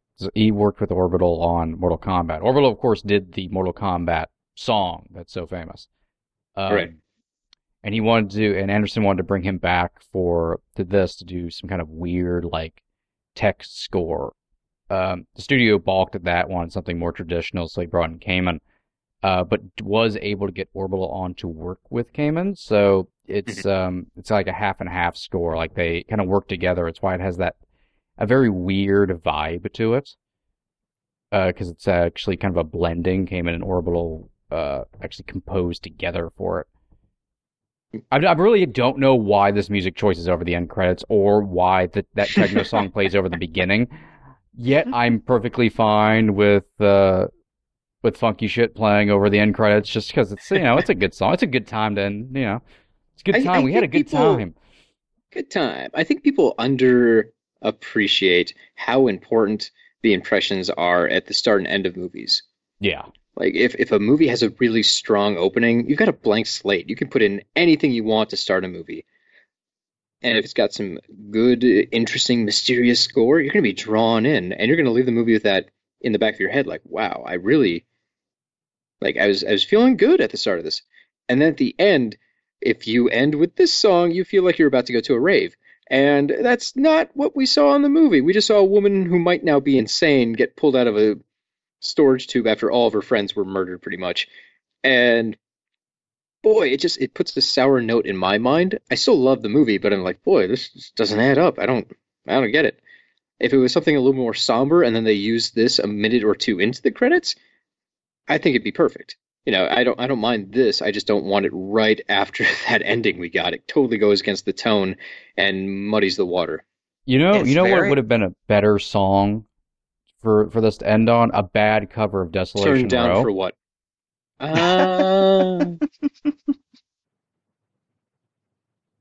Also, to answer your inquiry earlier, Mike, I just learned from the credits he is the Weir Beast. I saw that Weir/Beast, which is a strange term to go for, considering he never sprouts hair and runs around on all fours. Well, it's what Sam Neill calls his cock, Cody. Listen, can I just say I was so happy whenever I got to that third act and saw that this is another movie that has my favorite old horror trope. Horrible men covered in blood, giving monologues about the other side. Slowly turning in a space chair. About a dimension of pure chaos. It's like the space chair is the best part of the movie. Almost the entire reason the void exists, I'm convinced. Honestly, if the third act was just Sam Neill in that makeup, covered in blood, giving a fucking speech about hell, 10 out of 10. Wow, funk shit performed by Roger G. As it stands now, solid 8 out of 10. Which is high, and not at all really fits with Bop and a Tragedy, but it's a tragedy of what happened to Paul W.S. Anderson as a person. Well, we've seen the basic germ of an idea taken to three extremes. With Deep Rising, we got the goofy as shit version. With Event Horizon, we got kind of the prestige version. Right in the middle is Virus, which is kind of nothing. It doesn't know which one it wants to be. Yes, this is when you get a movie that's right down the middle and cannot pick a side. And you get Donald Sutherland not taking off his cap. Also, can someone make a fucking sequel to Event Horizon? It's still out there. It just went to hell. It can come back at any point. Hell's still there. No, it landed on Neptune. All they have to do is populate Neptune, and they could just combine this with Dead Space. Now the marker is just the Event Horizon, and that's how they make Hell, and the unification happens. There's Lovecraftian monsters. Mutilation's still a big part of the film. Limbs are getting cut off left and right. It all fits together, people. Do it. You joke, but could you imagine if that was the plot? The Event Horizon crashes to Neptune. Neptune becomes Hell. So Hell is just a fucking planet now? I would say you could do that. They show the Event Horizon going down with the wormhole open, and it lands on the planet and kind of sinks into that cloud and disappears. But you can't see what's under the mist. Hell planet. Headcanon. Here's the fucked up thing. Neo would still totally be into it. And they can put him make an Event Horizon where you can tell tomorrow. That he's 70. Yeah. That's a missed opportunity. We're as the Lord of the Hell planet. Oh, I want it so bad. It's such a great concept. And it's so it's what I love about the ending of Event Horizon is they don't actually stop anything. No, there's just Hell has a way of just coming in and out of our world whenever the fuck it wants. With the Event Horizon cruising around like Queen Anne's Revenge. There's so many story opportunities, alas. But you know what? There is a great tragedy. There's a great fucking story about this that I think is good to go out on. While making Soldier, Anderson was kind of lamenting everything that happened. The movie kind of failed. I think at this point the studio had come back and been like, hey, can you go back to your original cut? We're sorry, blah, blah, blah. And he was showing the film to Kurt Russell. And Russell said after it finished, Russell really liked it because, of course, Kurt Russell fucking loved Event Horizon. The man saw Aliens himself. Only like 2 years earlier, too. That's the best part. Russell said, like, you're having a hard time with it now, but in like 10 years, you're going to be so glad you made that movie. And Russell knows his shit because 10 years later, this became like an all-time cult classic.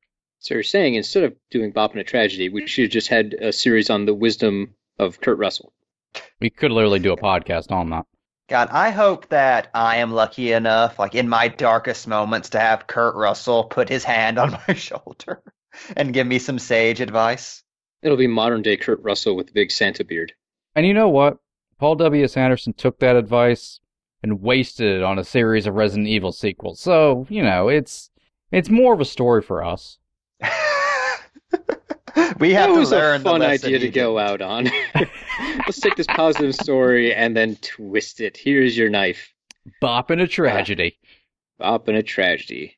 Anyways, folks, that has been the commentary. If you've enjoyed this and you didn't pick up on it before, we've done 2 other entries this month in the series. We have Virus out there. We have Deep Rising out there. We have a whole smattering of other commentaries that just aren't gathered around that theme. It's the same basic principle. You'll love them. You can find all of that by looking up Box Office Pulp on iTunes. You can find us on Stitcher. We are on Twitter, and we have our own Facebook page.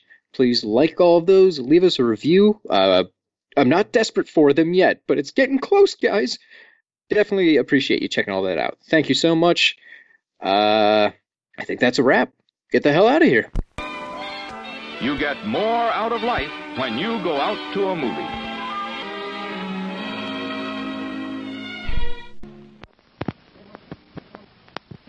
Please remember to replace the speaker on the post when you leave the theater. That entire commentary, we forgot the movies that Anderson turned down to make Event Horizon. It's true, yeah. Quick, after credit scene. Jamie, read them. Because we got Event Horizon, we did not get the Paul W.S. Anderson versions of Mortal Kombat Annihilation, X-Files, Fight the Future, X-Men, and Alien Resurrection. Now, I'm glad we've got Event Horizon, but could you imagine the seemingly impossible alternate reality where Mortal Kombat Annihilation is good? Like 6-year-old me definitely can. I like to think the sky would still rain ninjas. What if you made the exact same movie? Like, it was literally the exact same movie. Well, the effects certainly wouldn't be better. Too bad you will die. I feel like this podcast is going to go out, and somehow randomly Paul W.S. Anderson will listen to it, and then we'll just rag on the entire time. It'll just be sad, and I'll feel bad. He knows what he did. Be our friend, Paul W.S. Anderson. And can you change your name? I don't want to have to say Paul W.S. Anderson every goddamn time. He's probably mad about that too, I feel. Like probably. Those two have to get together every couple of years and fight for who gets to keep their initials. Well, why not just be Paul W. Anderson? Why make it complicated? What does the WS stand for? Does anyone know? That's a good question. Well, I can find this out. I'm on Wikipedia. William Scott. Well, that was disappointing. Yeah, I was... All right. Huh. It, makes sense, yeah. This is Box Office Pulp Guy, and this has been a Pulp Podcast production. Now please, please, please, put a gun in my mouth and pull the trigger and say goodnight. And now, on with the show.